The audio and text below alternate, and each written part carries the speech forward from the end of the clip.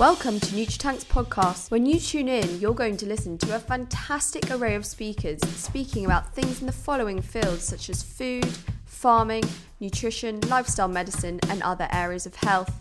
We can't wait to have you with us on this journey. Millennials, coddled, entitled, narcissistic, work-shy and bloody lazy. We want to redeem millennials and give ourselves a good reputation. We have poured endless passions and hard work into NutriTank and this podcast. We hope you learn and enjoy. If you enjoyed today's episode on the podcast, then please subscribe to the rest of the podcast. Share it with your friends, family and colleagues. Give the podcast a 5-star rating and leave a kind review. It will really help with NutriTank's mission to be the leading hub for food, nutrition and lifestyle medicine. Millennials.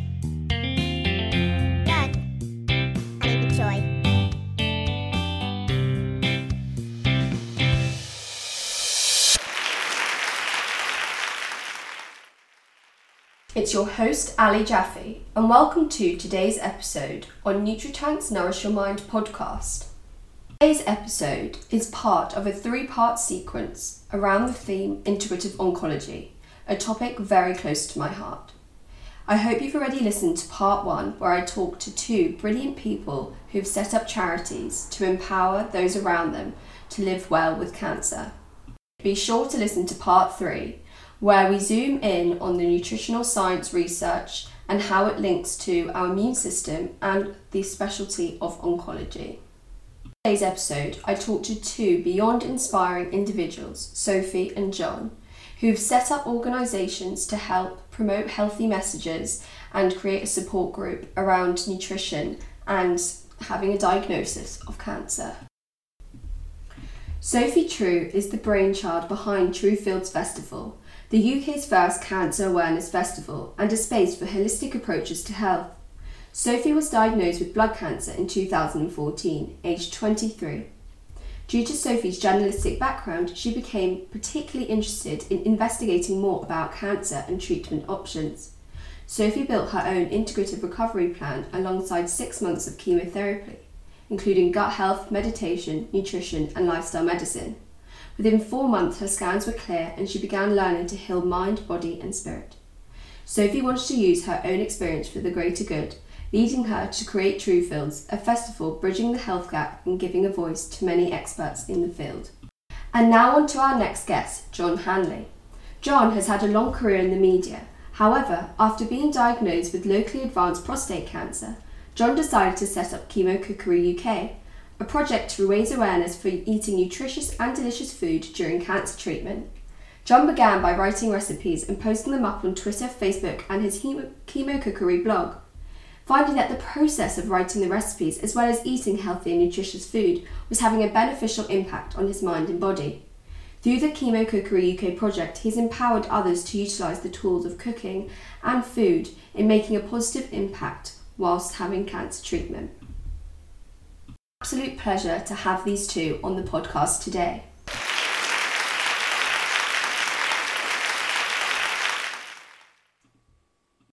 Sophie, so lovely to have you on the podcast. I know we've been chatting over this crazy COVID period, so really nice to have an extended chat here today.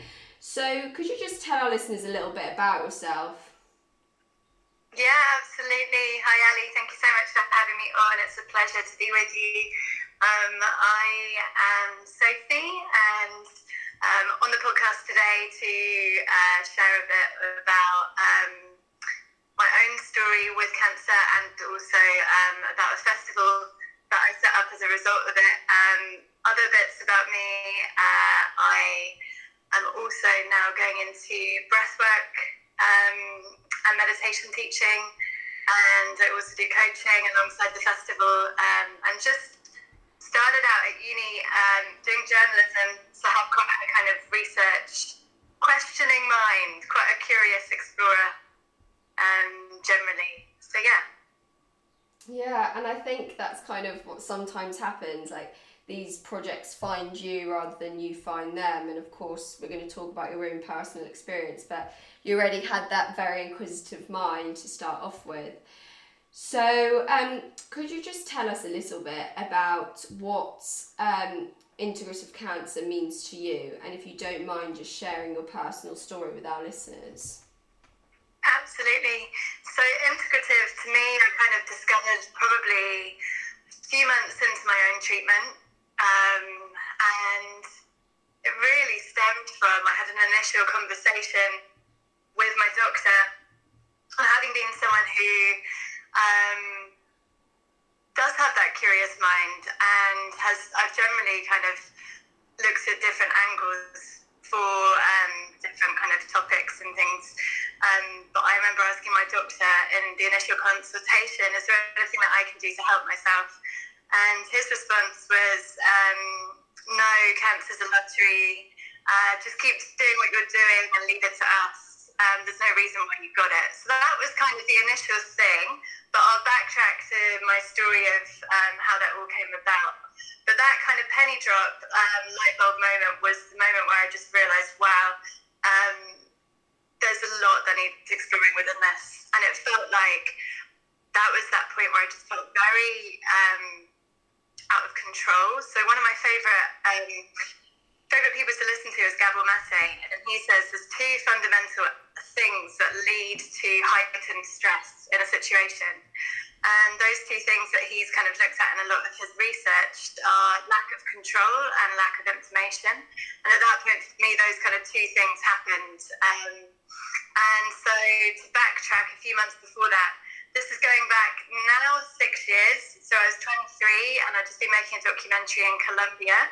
And I started to get some symptoms, things like night sweats, was very tired, and I put it down to the fact that since graduating, I'd been living in Paris and South America, had been very much on the go, very non-stop life, like a lot of us lead in that kind of time of our lives. And I was very much lived in my head, so I didn't really realise I had a body until I came back, and after a series of misdiagnoses, they thought it was tuberculosis because I'd been in Colombia. So I was told we're 99% sure it's not cancer. Come back and get your tuberculosis drugs in a week's time. And the morning I was going to get these drugs, I got a call from the doctor just saying, can you come back in with your parents, bring someone with you? And that was 9 a.m. So I went in at 7 p.m. and they told me it was a type of blood cancer, so I had lymphoma. And yeah, at that point, people say, can you take us back to that point of diagnosis sometimes in interviews? And it was just very much, and I think this might be my coping mechanism as well, as we all go into our different ways of reacting in certain situations. Mine was definitely, why is this happening to so many people? And what more can we be doing? So how can we kind of empower ourselves? So that's when I had that initial conversation with the doctor and just had that kind of feedback, there's nothing you need to do. And to me, no one ever asked what was I doing, how was I living, what anything was going on in my environment. And when you say what does integrative medicine mean to you, I think it was when I started to look at the medical journals and some of the PubMed research and just realised that I think it's, please correct me if it's not this, but I think it's around 90 to 95% of cancers are attributed to lifestyle and environmental factors. And then there's that 5% which are attributed to genetics solely. And that just made me realise how much more I could be doing to support myself.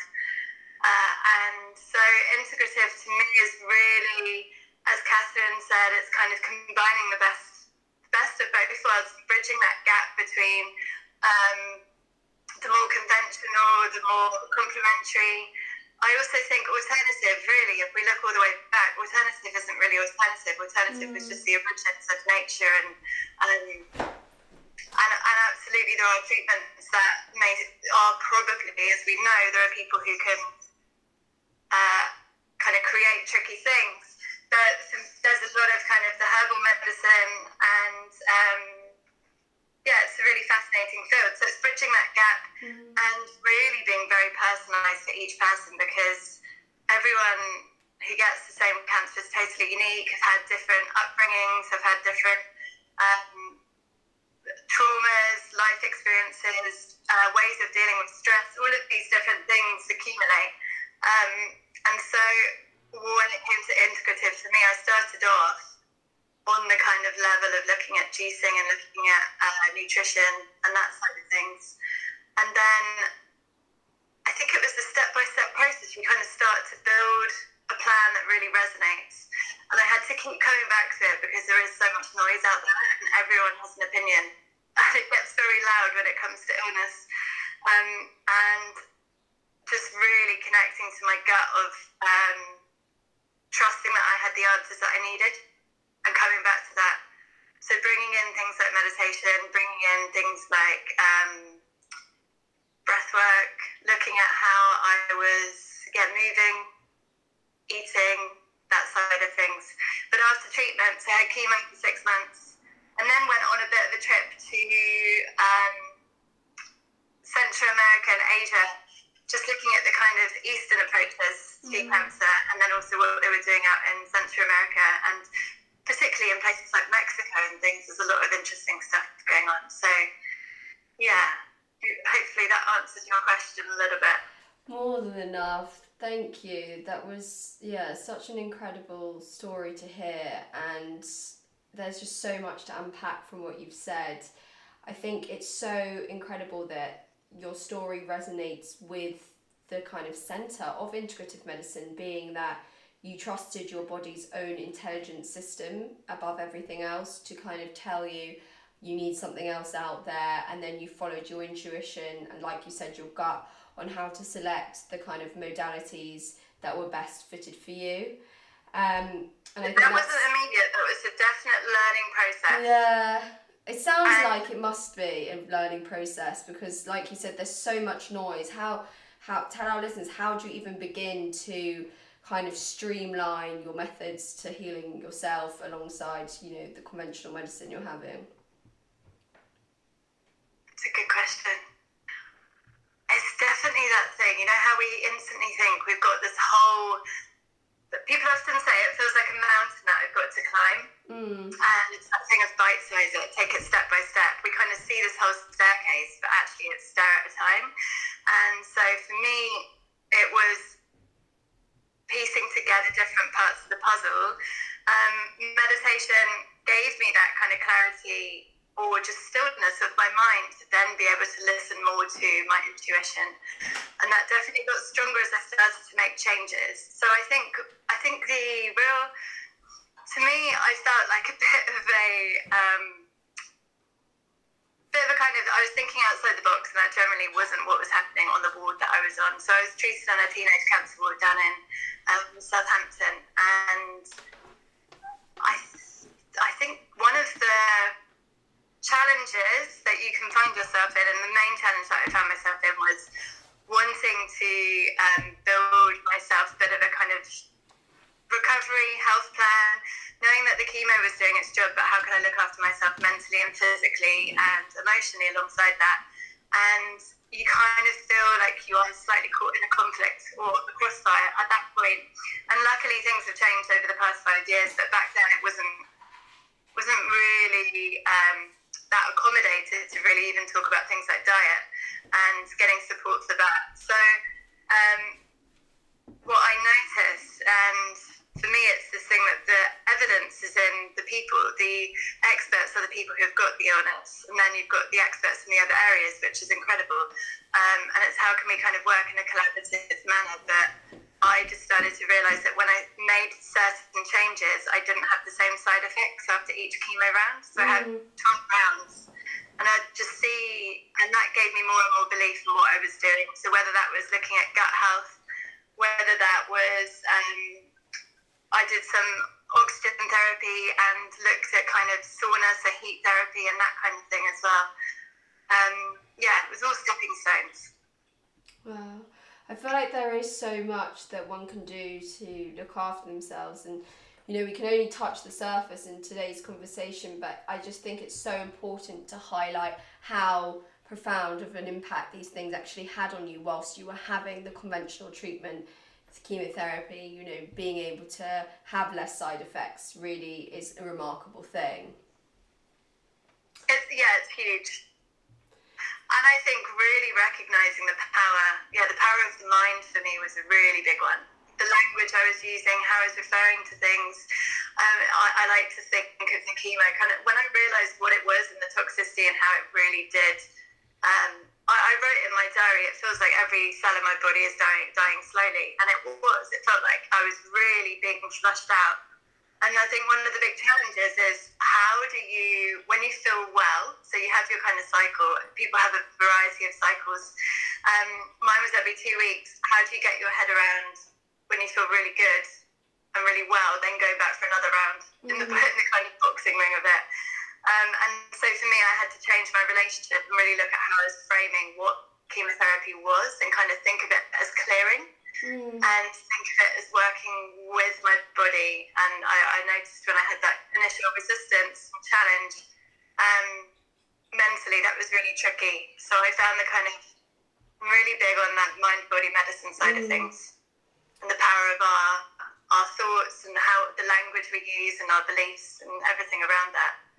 Yeah, and I couldn't agree with you more. I actually did a medical humanities degree at Imperial last year, and we looked at all the different language that comes up in illness, you know, the military language that's been used for cancer all these years, and looking at all the different patient perspectives and different schools of thoughts and how people view illness. And I think it's truly remarkable that you've pointed out that you have to change your thoughts in order to change your feelings about it, and then that creates, you know, an overall kind of elevation in mood or whatever the outcome. And definitely, really great resource for this that I would just kind of share would be there's a lot going on in America on this side of things, but people like David Hamilton in the UK started off as a cancer researcher, and he started researching the effect of placebo on the drugs that he was doing when he was working for the pharmaceutical company.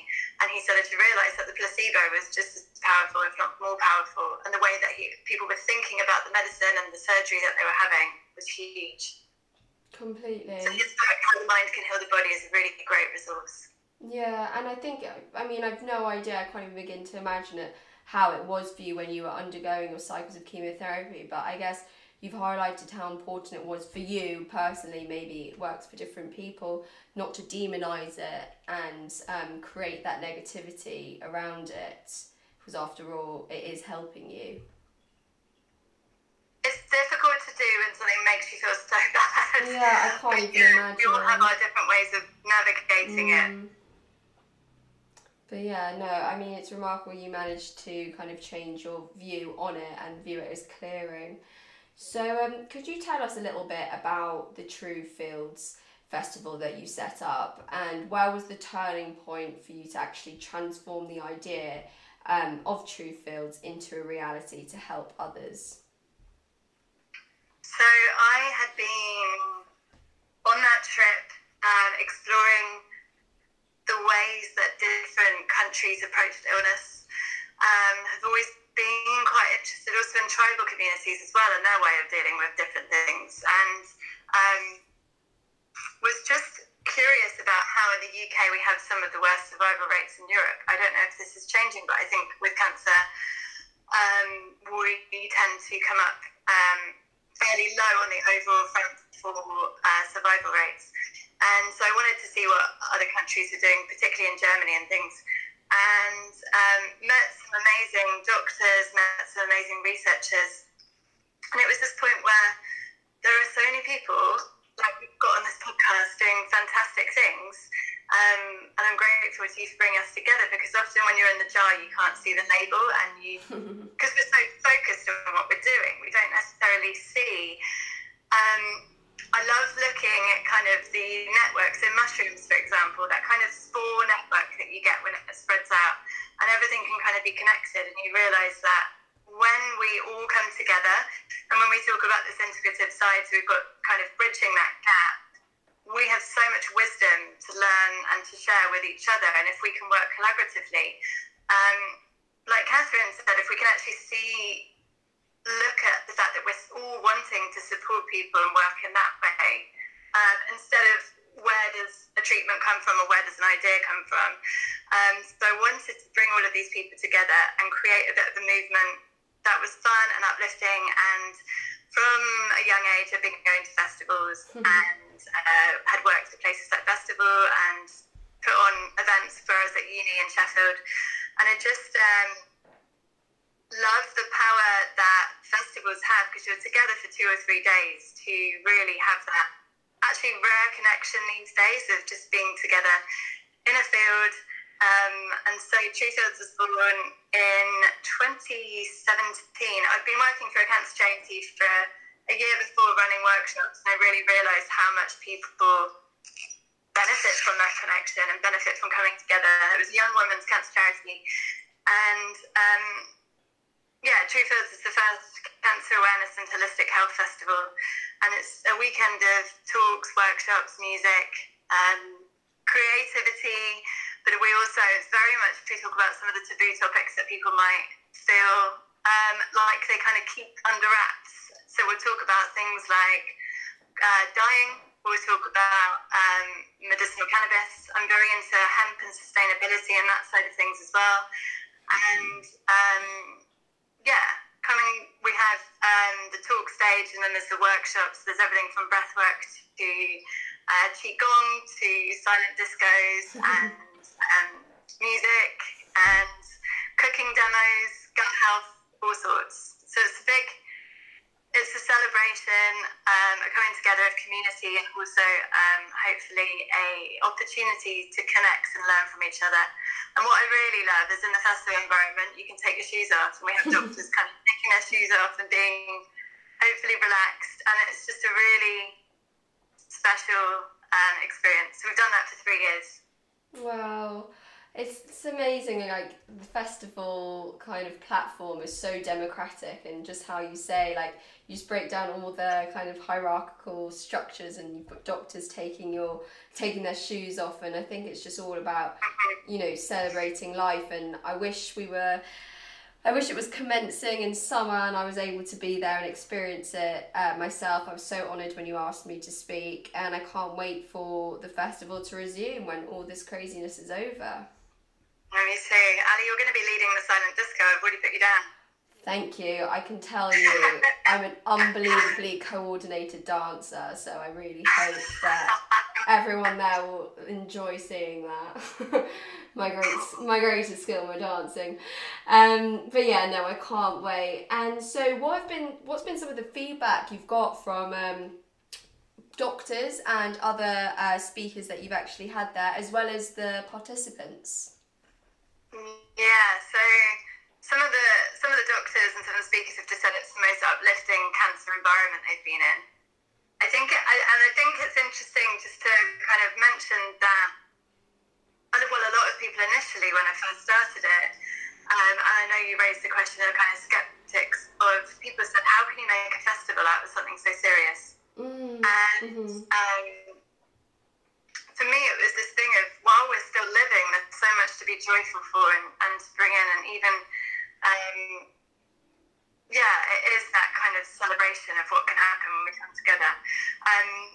People who attend, some of them just say that they make friends for life. Oh, that's incredible. We have some people who say that for the first time they felt like they can kind of be seen and be themselves and really relax with that, because for some people, cancer can obviously carry both physical scars and visible scars as well. So being kind of around people who just get it and you don't have to say anything, there's kind of, it's very special within that of just feeling seen and heard. I think those are kind of our core needs really as humans, to feel seen and heard, and it's definitely a space for that as well. People would describe that as a life-changing weekend for them. So yeah, it's very special. Great feedback. You must be so proud. I mean, life is a crazy thing. I'm sure you never thought when you were at uni studying journalism that this is what was going to happen, and a terrible thing did happen, but you really turned it into something so uplifting and elevating for others to discover how to help assist their body through such challenging times. And Yeah, it is remarkable to actually be able to create a platform that connects others. I know I get such passion from it, from NutriTank and meeting so many new people, and it'd be amazing when we can all get there and be there together. It's just a wonderful chance of realising just how many, like a celebration of all that is out there as well and what we can do.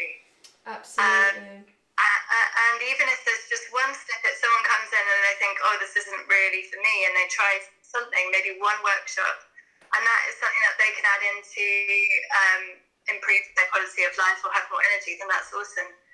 And so it's really for anyone. It's not just for those who are ill, it's for practitioners, doctors, those who are kind of dipping their toes in as well. And yeah, as you say, it's definitely a wonderful opportunity, isn't it, to do this? I think, there's no way back at university I would have thought, I mean, I was the tequila girl, there's no way you would have found me kind of thinking, I wouldn't ever have thought I'd be doing this, but here we are, as things pan out. No, I mean, you just gotta let life take you sometimes. And I think what you've mentioned about humans wanting to be seen and heard, really resonates with what Robin was saying about the art of listening and how important it is to really harness that, with the clinician helping their patient, but also just among peers and that peer-to-peer support environment. So I really like that your festival, which is such a it's like a very chilled way of having an entry point into a world that can be quite daunting if you are, like you say, a bit removed from it, like a tequila girl or someone who lives life on the go and doesn't know ways to calm down. It's a really great entry point, and it's not, being preached at you, which is really great.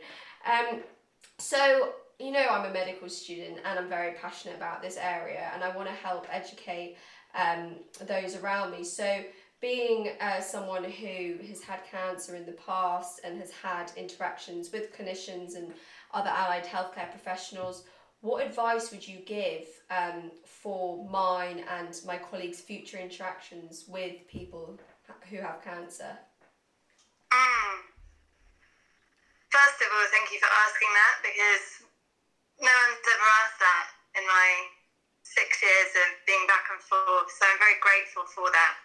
I had an interesting encounter so I had my 5-year sign-off a couple of months ago from the hospital, and the doctor there just said, because I kind of had this question of why is no one asking me what I'm doing? There was always this point of, oh, you look really well, that's great, but there was never the kind of, so what else are you doing? That kind of curiosity, which again I think comes back to that thing of wanting to share.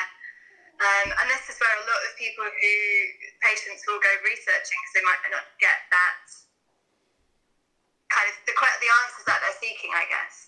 And that's why it's fantastic that Yes to Life and Penny Brown are around to do that. It's such a balance. So when I had that 5-year sign-off, the doctor just said, that's, what kind of, I mentioned the festival and I invited him to the festival, and he just said that's great because, to be honest, we don't know anything about nutrition or really health, and I think it does take people to have that kind of interest in looking at all of the things that connects us, which is our kind of mind, our body, our spirit, that whole person approach. I think it can be, not everyone wants to be in control of their health, so it does depend on the person. But for those, and I guess it comes down to kind of seeing those who might be doing or wanting the extra support and then signposting them. So there's the research that Kelly Turner did, I don't know if this has been mentioned, but the Radical Remission Project in America, which was a lot of research about people who had gone into radical remission. And she went around interviewing doctors, and she just said, have you all seen cases of kind of exceptional cases of people recovering from cancer? And they all said yes. And then she asked the question, have any of you recorded that or written it down? And they all said no. And I think it's this thing, why are we not talking about those success stories or signposting? It's not to say if we don't know about it, so if we don't know about the situation, a kind of I'll summarise this because this has kind of been waffled, so we can edit it. But into kind of a few points, maybe don't dismiss something because you don't know about it. So signpost to another expert. There are always people who might know about it. Collaborating, so maybe seeing the cancer care as a collaborative relationship, where it's a coactive partnership. So you do allow that narrative of the person you're treating to actually be open and honest about the other things that they might be doing, instead of maybe holding back from that. And so, for example, there are certain herbs and things that we know might interact with chemo, but people might not mention that. Like curcumin can actually, I think, interact in certain cases, or medicinal cannabis we have to be very careful with. But if a patient feels like they're not able to be open, then they might be afraid and they might not mention those things. So encouraging that open dialogue would be great. And also realising that that coaxial partnership of there isn't really a hierarchy with it. What people do at home is so important alongside all of this. But I also recognise that there is a challenge that not everyone wants to be making changes, because actually a diagnosis is maybe enough for some people. So it definitely is. It's a real tricky one, isn't it, as a doctor, because everyone's so unique in the information that they are seeking as well, or wanting, or how much they want to take in. Yeah, absolutely. There really isn't a one size that fits all, and I think that's why it's so important that doctors aren't robots, and you do have that human interaction and that face-to-face, or, you know, over the phone if it's during times like this, where you can really information gather and understand what your patient wants out of the relationship, and so you can work on that partnership and deliver advice and care that suits them, because you're right, not everyone wants to get on that self-care management journey right away, but it's about just assessing where people are and how ready they are to make changes, but not to push them, I guess, but to try and suggest things. Yeah. No, absolutely. It is tricky, isn't it? Because that can... But then I also love the idea of kind of buddying up patients. So if you think they're like-minded, then you could always kind of... Because one of the real hurdles is clearly the amount of time that you can have with patients. So often you can feel like, if you've been diagnosed, I felt like I was kind of thought of as my kind of tumours rather than the person. It was very much conversation around the tumour rather than the terrain and the environment. So pairing people up with similar mentalities could be helpful on the board as well. Yeah, I mean, that is, a social networking kind of thing. It's completely crucial to recovery sometimes. Like, we know that support groups and peer-to-peer support can be absolutely paramount. And I think it's probably important to mention here, I know that BSLM, British Society of Lifestyle Medicine, are trialling group consultations for diabetes management. And I think when you are set off on this journey and you have this unknown terrain and you don't really know how you're going to cope, you really do get a lot of benefit by having someone in a similar situation that you can bounce ideas off and kind of record your little wins together with. Absolutely, yeah. Yeah. It's really key, that social network of kind of realising, a little bit like the blue zones, that in those areas of longevity in the world, one of the main things that they put down, it's the areas that they have the highest number of 100-year-olds, those who haven't heard of them. And that research, what are the kind of key factors that lead to a community living very, like, into their 100th year, is that having community support and social network. And if there's anything that cancer can kind of encourage us to do, is actually to ask for help and to receive help. And you do often get a lot of people who say those who get ill are the ones who are always giving out and giving to other people, and sometimes it is that time to really take time for you and to connect and be willing to accept that social support that is there. Absolutely, like a resetting and just a way to look after yourself and find out what your body, mind and soul need. Yeah, the self-care. which is interesting, because you do get people when they're going through treatment who say, I've never been more healthy, because suddenly they're now doing these things or thinking about diet or thinking about their minds, and they may not have ever taken time to do that. No, completely. And so on that note, I know that you're very interested in breathwork. Can you just tell our listeners a little bit about it and what kind of services you offer? Yeah, absolutely. I thought you were going to say, can you just guide our listeners through a breathwork? That would be nice. So, for me, the two things that were particularly game-changing in my recovery and going through treatment were meditation and breathwork. And I didn't realise the point where I first started having chemo, and I started to realise that, for example, the first friend that I met on the ward died, and I started to experience the kind of grief, and also I think at that point I felt like I disconnected from my body and kind of left my body a little bit to try and get through the situation that was happening.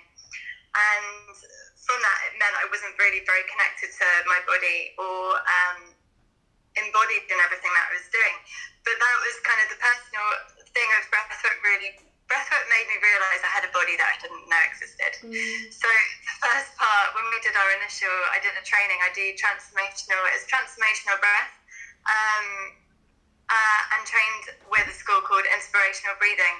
And the initial part of the course, we have to do our own training before we can then teach. And on the Thursday, I was told to draw my body, and I kind of drew the stick body with a giant head. And then on day 5, I actually drew that I had a kind of physical body, and it was amazing to see the changes that I realised I had this body. So breathwork is a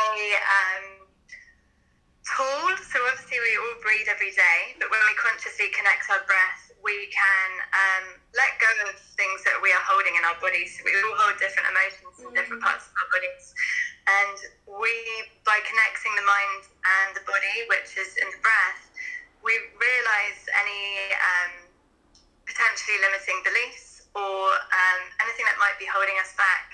And it's just a really powerful tool to energise us, to strengthen immunity, to bring in clarity and inspiration and creativity, whatever it is that might be needed for that individual person. Breathwork can kind of take you on an experience of that. So we do breathwork journeys, and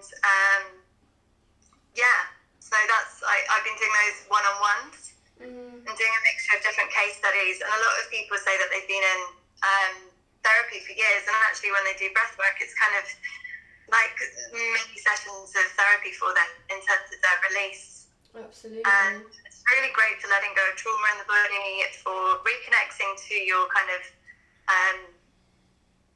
truth as well, to what is underneath all of those layers of noise. Because I think when we get into our heads, we can kind of get into storytelling and kind of overthink things. Whereas when we connect to our bodies just hold everything. There's wisdom in that. And to me, it was really key of, people can often talk about cancer as my body has betrayed me, and I really wanted to be on my own team. And I think having that pairing of the breath, which is we can go, 30 days without food, 3 days without water potentially, and then 3 minutes without oxygen. It's the first and the last thing that we do. Yeah. And it's like our kind of life force. So the way we breathe, we can tell a lot about people's emotional state by the way they breathe. And it's just, I could talk about the breath for days. It's been fascinating. I love it. Yeah, no, it sounds like such a journey you've gone on, and thank you so much for sharing such a small part of it to our listeners. We'll have to do another breathwork podcast and maybe get you to lead a practice. So thank you so much for that. Yeah, I'd love to. So where can people find you online to read more about Truefields? So Truefields would be our website, which is truefields.com. It's spelled TREW. And that's also on Instagram and Facebook, and I'm Sophie True on those if anyone wants to explore breathwork further down the line. Those are the spots. But also starting at the moment, we are going to, because obviously the live event in 3D won't be happening just yet. we're going to be starting a membership, so that will include things like the workshops. We'll have a monthly breath work and a masterclass with some of the doctors. And yeah, we'll be getting NutriTank involved with that. Definitely, would love that. Well, thank you so much for coming on. It's truly been amazing having you. Now we'll hear from the experience of another wonderful person who has experienced cancer and how they use their own experience during cancer treatment to empower other patients to do the same through cooking. Pleasure to have you on the podcast. I first came across you, like I said earlier, on the Sheila Dillon BBC Radio 4 food programme. So could you just start off by telling us a little bit about yourself? Yeah, thanks, Ali. Great to be on this NutriTank podcast. You're doing a fabulous job, you guys. Unbelievable. Talk about synergy. You're everywhere, aren't you? It's great. I got diagnosed with advanced prostate cancer, Gleason score 8, in May 2018. I had a long history of depression before that. But when I actually got diagnosed, my world turned around in something that Sophie's been talking about, and that's the power of the mind.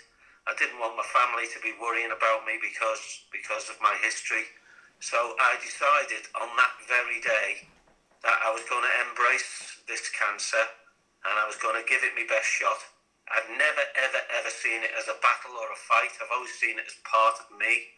The tumour was part of me. When you're in a fight or a battle, the thing that you're in a fight or a battle is not always with you, but a tumour is. You can't leave it, so why fight it? So it was part of me. I went on a big walk the next day because I'm an avid fitness freak and like to walk a lot. So I had lots of time to get caught up in my own reverie, if you like. And I decided that I needed to find out about the drugs that were going to be put in my body, the chemotherapy, the radiotherapy and everything else. So I just started to study the drugs that they were going to put in. I know them all off the top of my head, whether docetaxel, the chemotherapy drug itself. I researched into what went into that, Ali. I mean, sap on a Japanese happy tree, alcohol, thousands of different ingredients. And then I decided I was okay on the protein thing because of my background in nutrition and food. But I needed to look at other things. So I knew that my bones were going to get absolutely hammered by the chemotherapy. And I needed to boost my immune system further. So I upped my training routine and I started to look at foods which would benefit me greatly in terms of calcium and the other nutrients that were needed. So I went from basically starting to make myself a few meals using kale and pomegranate and all these great things that are good for you. And then I put them together in a dish, and then I thought to myself, do you know what? I'm going to put this on Twitter and see what it looks like. And I got such a good response from people. And it was born from there, really. There's lots of other people in the country doing it, by the way, which is brilliant. The likes of Ryan Riley, and doing an absolutely wonderful job. They're great. But I've embraced it. And as Sophie said before, the power of the mind is incredible. And indeed, as Catherine, the earlier guest, said, she talked about tools in your box. Well, the mind is the most powerful tool we've got in our box, isn't it? It can do whatever you want if you're strong enough. And so I've taken it from there and I've ran with it. And here we are today. I absolutely love it. And it's a patient's perspective for patients and carers, which is quite important. You know, Robin talked about the importance of carers, and I couldn't agree more. So everything I do is geared towards hopefully helping others, not just cancer patients, past, present, and future, but the carers, and maybe all of us just to understand a little bit more about nutrition and how we can help boost, and the all-important 3 key words which everyone's talking about these days, the immune system. And so it seems like you really harnessed your relationship with food at the beginning of this journey with your diagnosis, but I know you mentioned you have a background in being a chef, so could you just tell us a little bit about how that informed you with that kind of skill set? Well, when I was a much younger man, you know, you're 16, 17, 18, you don't really know what you want to do with your life, and unfortunately, I spent most of my time impersonating the teachers in school, so I never got the grades that I should have got. Really, so I was too busy and trying to have a laugh with people. So then it was the done thing in the late 70s then for people from Liverpool and the northwest and the northeast to go and work away. So I went to work away in places like Bournemouth and Torquay and worked in hotels and started to work alongside the chefs, and they were showing me things, and I took a great interest in cookery, and I thought maybe this was going to be my future, but it never worked out that way. I went down another path in terms of sports media, but I've always retained the interest in cooking. I've always loved to cook. I've always wanted to learn, constantly trying to learn. I'm amazed by some of the things chefs do these days. So although necessarily I wouldn't call myself a chef, I'm a very passionate cook with probably an awful lot of experience. But if you put me up against some of these chefs, Ali, it'd be like driving a Lion Robin up against the Bentley, I'd get left behind. But I do. John, honestly, I can relate to that so much. I had to chop vegetables alongside Jamie Oliver, who told me on live TV on Channel 4 that my chopping skills are appalling. So I know how you feel. So I just love it. It's great. Good fun. Yeah, no, it is good fun. Exactly. It really is an activity that blends your mind, body and soul. I find it really mindful. I'm not particularly into breath work myself, but I really find I get a lot of calm from actually preparing food and chopping. So I find it extraordinary that even though you went down a different pathway, having had some experience in the hospitality industry, they almost found you again at such a challenging time of your diagnosis. So what was that kind of penny dropping moment that you decided that you wanted to, you said you uploaded that picture onto Twitter, but what made you really want to spread the message about this kind of connection with food? I think, as the other guys will tell you, you get diagnosed with cancer, it's almost like you slip into a default mode. You suddenly become the type of person who wants to pass your experience on to others. We're not unique, the people who are on the podcast, in that we're the only ones who want to help. Every cancer patient I've met, and there's been quite a few in the last 2 years, they all want to do something, and I think it's great. So the fact that I put these dishes out and people were taking an interest, all of a sudden I found that this project was taking my mind off my aggressive cancer, which is what it was. I'm not going to pull no bones about it, but it took my mind off it and it helped me through it, and I've not looked back. I love it so much. I used to be afraid of dying when I was younger, but I'm not afraid now. Whatever my diagnosis is, which is incurable cancer yet manageable, as you'll know, with Gacellan treatment and the 3 monthly needles. But I'm totally going with the flow, loving what I'm doing. But most importantly, I never ever see myself as an expert. I love to learn from people like yourself. You've spent years of training to be one of the doctors of the future, and all your colleagues and the other people that have been on the podcast. I'm a bit like Sophie in that I just love to learn, and I'm like a sponge. I'm always trying to learn, and I think it's brilliant, what everyone's doing. I agree, and I love to learn from the people I have on the podcast. I mean, I think we're all quite curious in that way, and why it's so nice to have that synergy together. So, what are the kinds of meals that you prepare, and what kind of diet do you follow? Well, obviously I'm not on chemotherapy now, but it's not necessarily left me. But I've learned through the process, when I started doing chemo cookery, one of the first dishes I made was, I thought I was being quite clever. I got this huge portobello mushroom.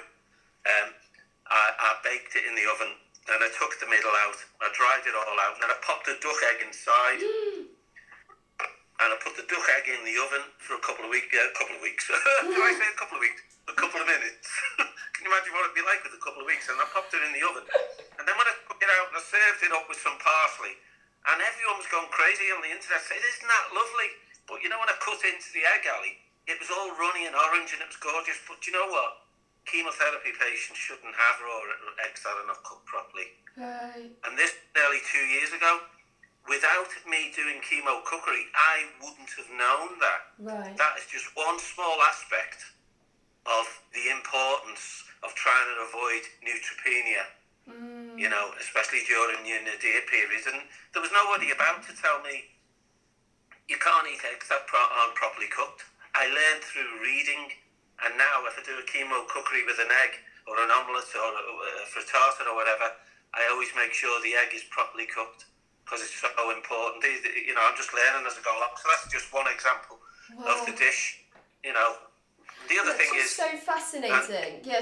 That's just so fascinating because I would never have known it. That's a brand new thing for me to learn. I've obviously I've got 1 year to go until I'm qualified as a doctor, and I've learned about neutropenia. For our listeners who don't know what that is, it's having a low white blood cell count, which can be quite dangerous to contract serious infections. And I've never even thought about you know, raw food and the impact it can have.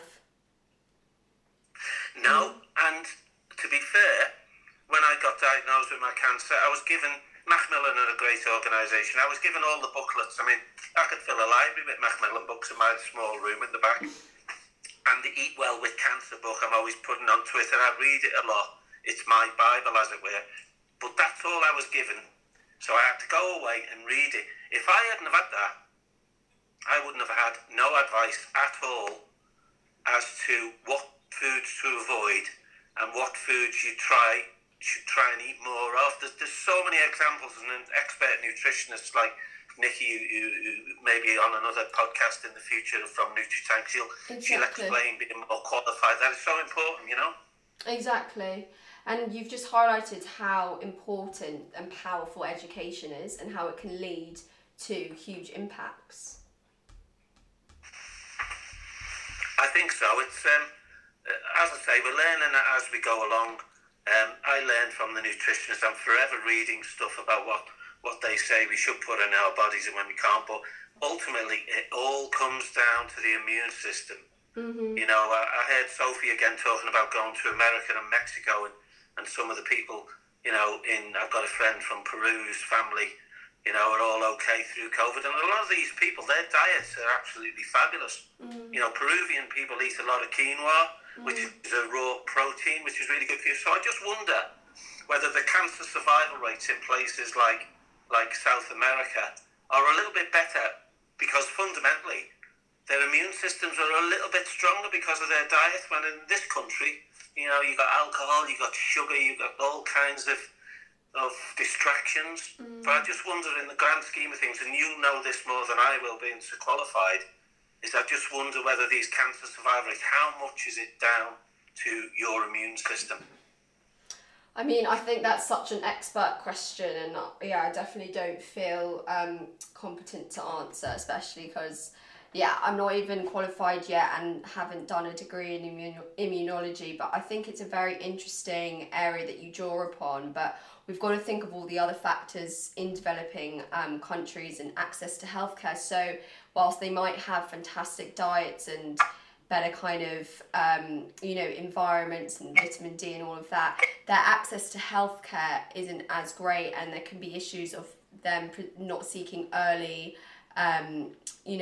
advice, and then they come at late stages rather. So there's so many factors, I'm sure, and it's definitely a PhD worth of research there. But no, really interesting point. That rules me out then. Huh?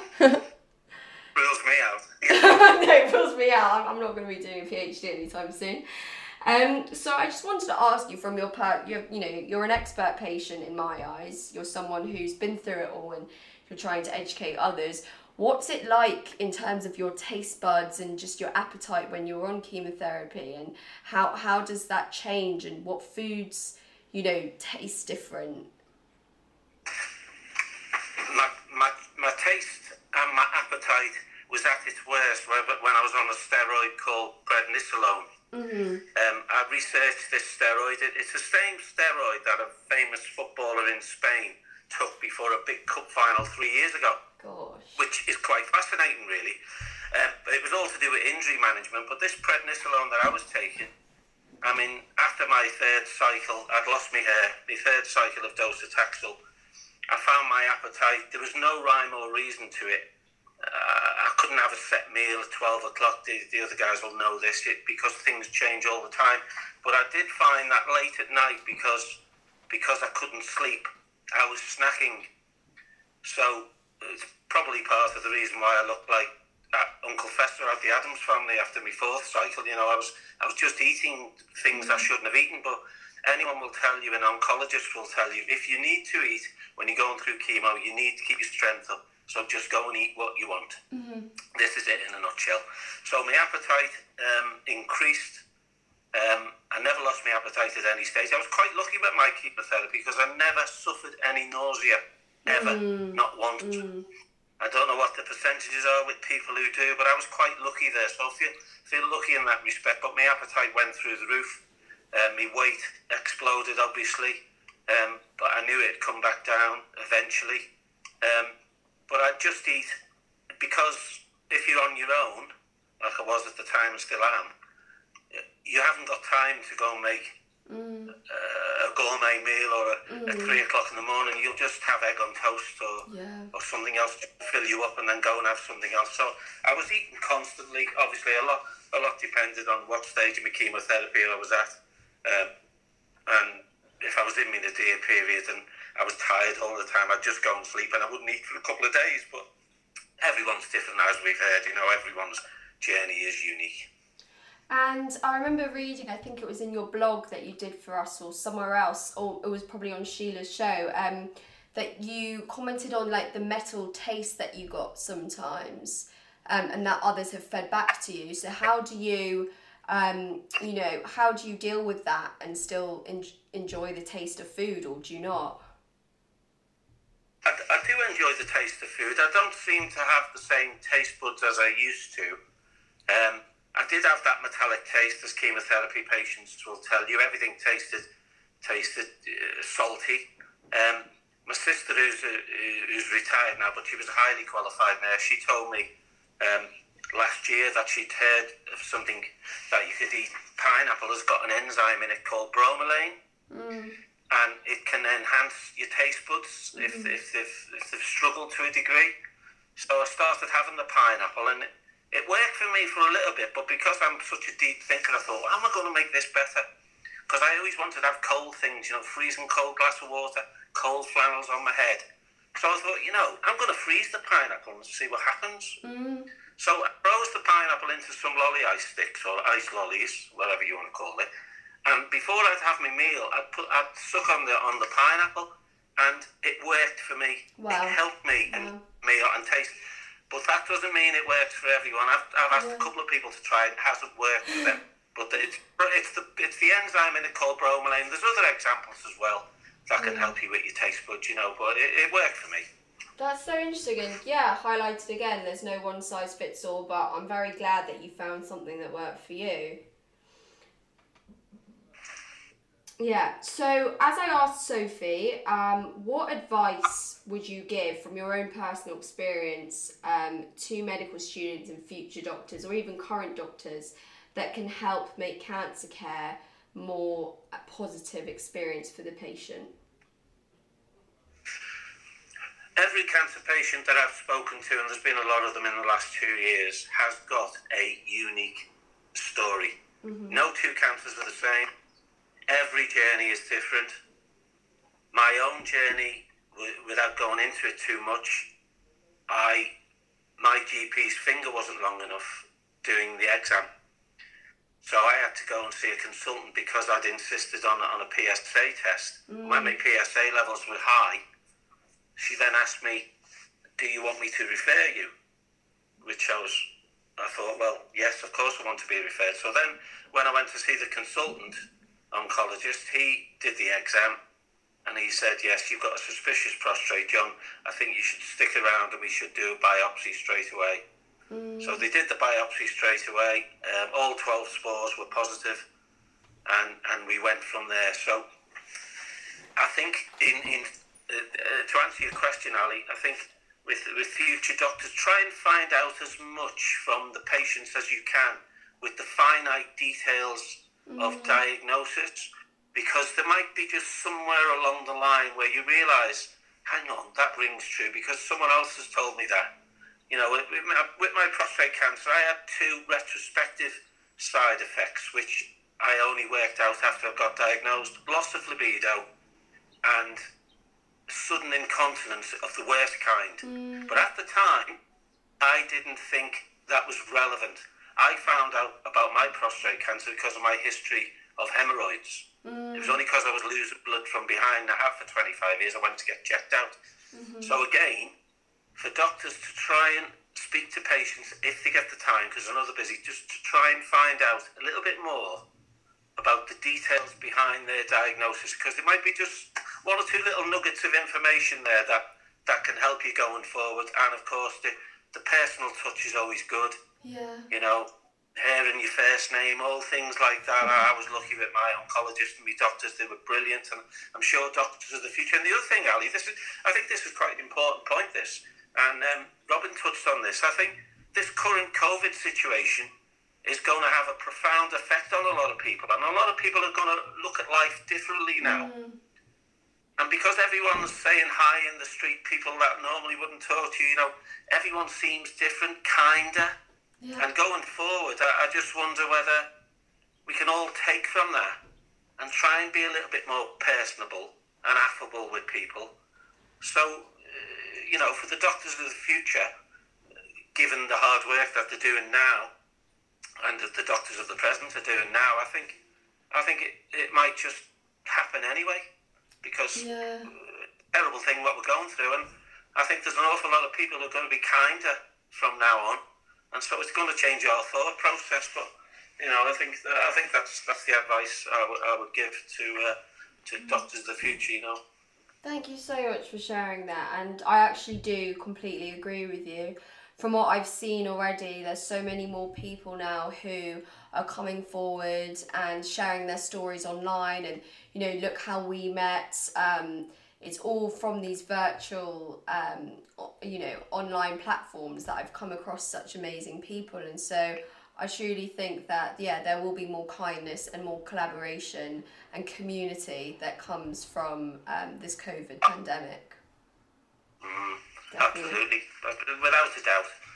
So tell us, if people want to find out more about you, where can they go to online? Well, the website is still under construction. It got lost in the GoDaddy cloud. Sorry, GoDaddy, but you lost me previous stuff. So I'm busy building my new website. However, Chemo Cookery on Twitter, so it's at Chemo Cookery, and on Instagram, it's Chemo Cookery UK. I don't do Facebook. I'm just happy with those 2 platforms at the minute. And everything, obviously, the social media is a very, very powerful tool, as you touched on yourself a little bit earlier on. It's bringing people together, and to get a message out, it's a powerful platform, isn't it? You know, whether it be Instagram or Twitter. Well, thank you so much for coming on again and for all your time. I know it's been a long one. It's okay. I'm all right. I've learned lots. I've learned about you tequila girls, because if you were going through cancer at the time, and Sophie did tell you this, you wouldn't have to put the salt on the back of your wrist, because it tastes the salt anyway. That is dark humour right there. That is that is very good, John. Wow, another wonderful guest. Stay tuned for new episodes on Nutritank's Nourish Your Mind podcast. Nutritank is an award-winning, innovative information hub for food, nutrition and lifestyle medicine, with a current mission to improve nutrition and lifestyle medicine education within medical training nationwide. Nutritank aims to empower healthcare professionals and members of the public to improve their health and well-being through diet and lifestyle modifications. Visit Nutritank.com for our membership packages, follow us on social media and join our community. Bye for now. Please note that this podcast aims to educate and not to replace healthcare professionals' advice, so please continue to seek help from your nutritionists, your dietitians and your doctors. Thank you.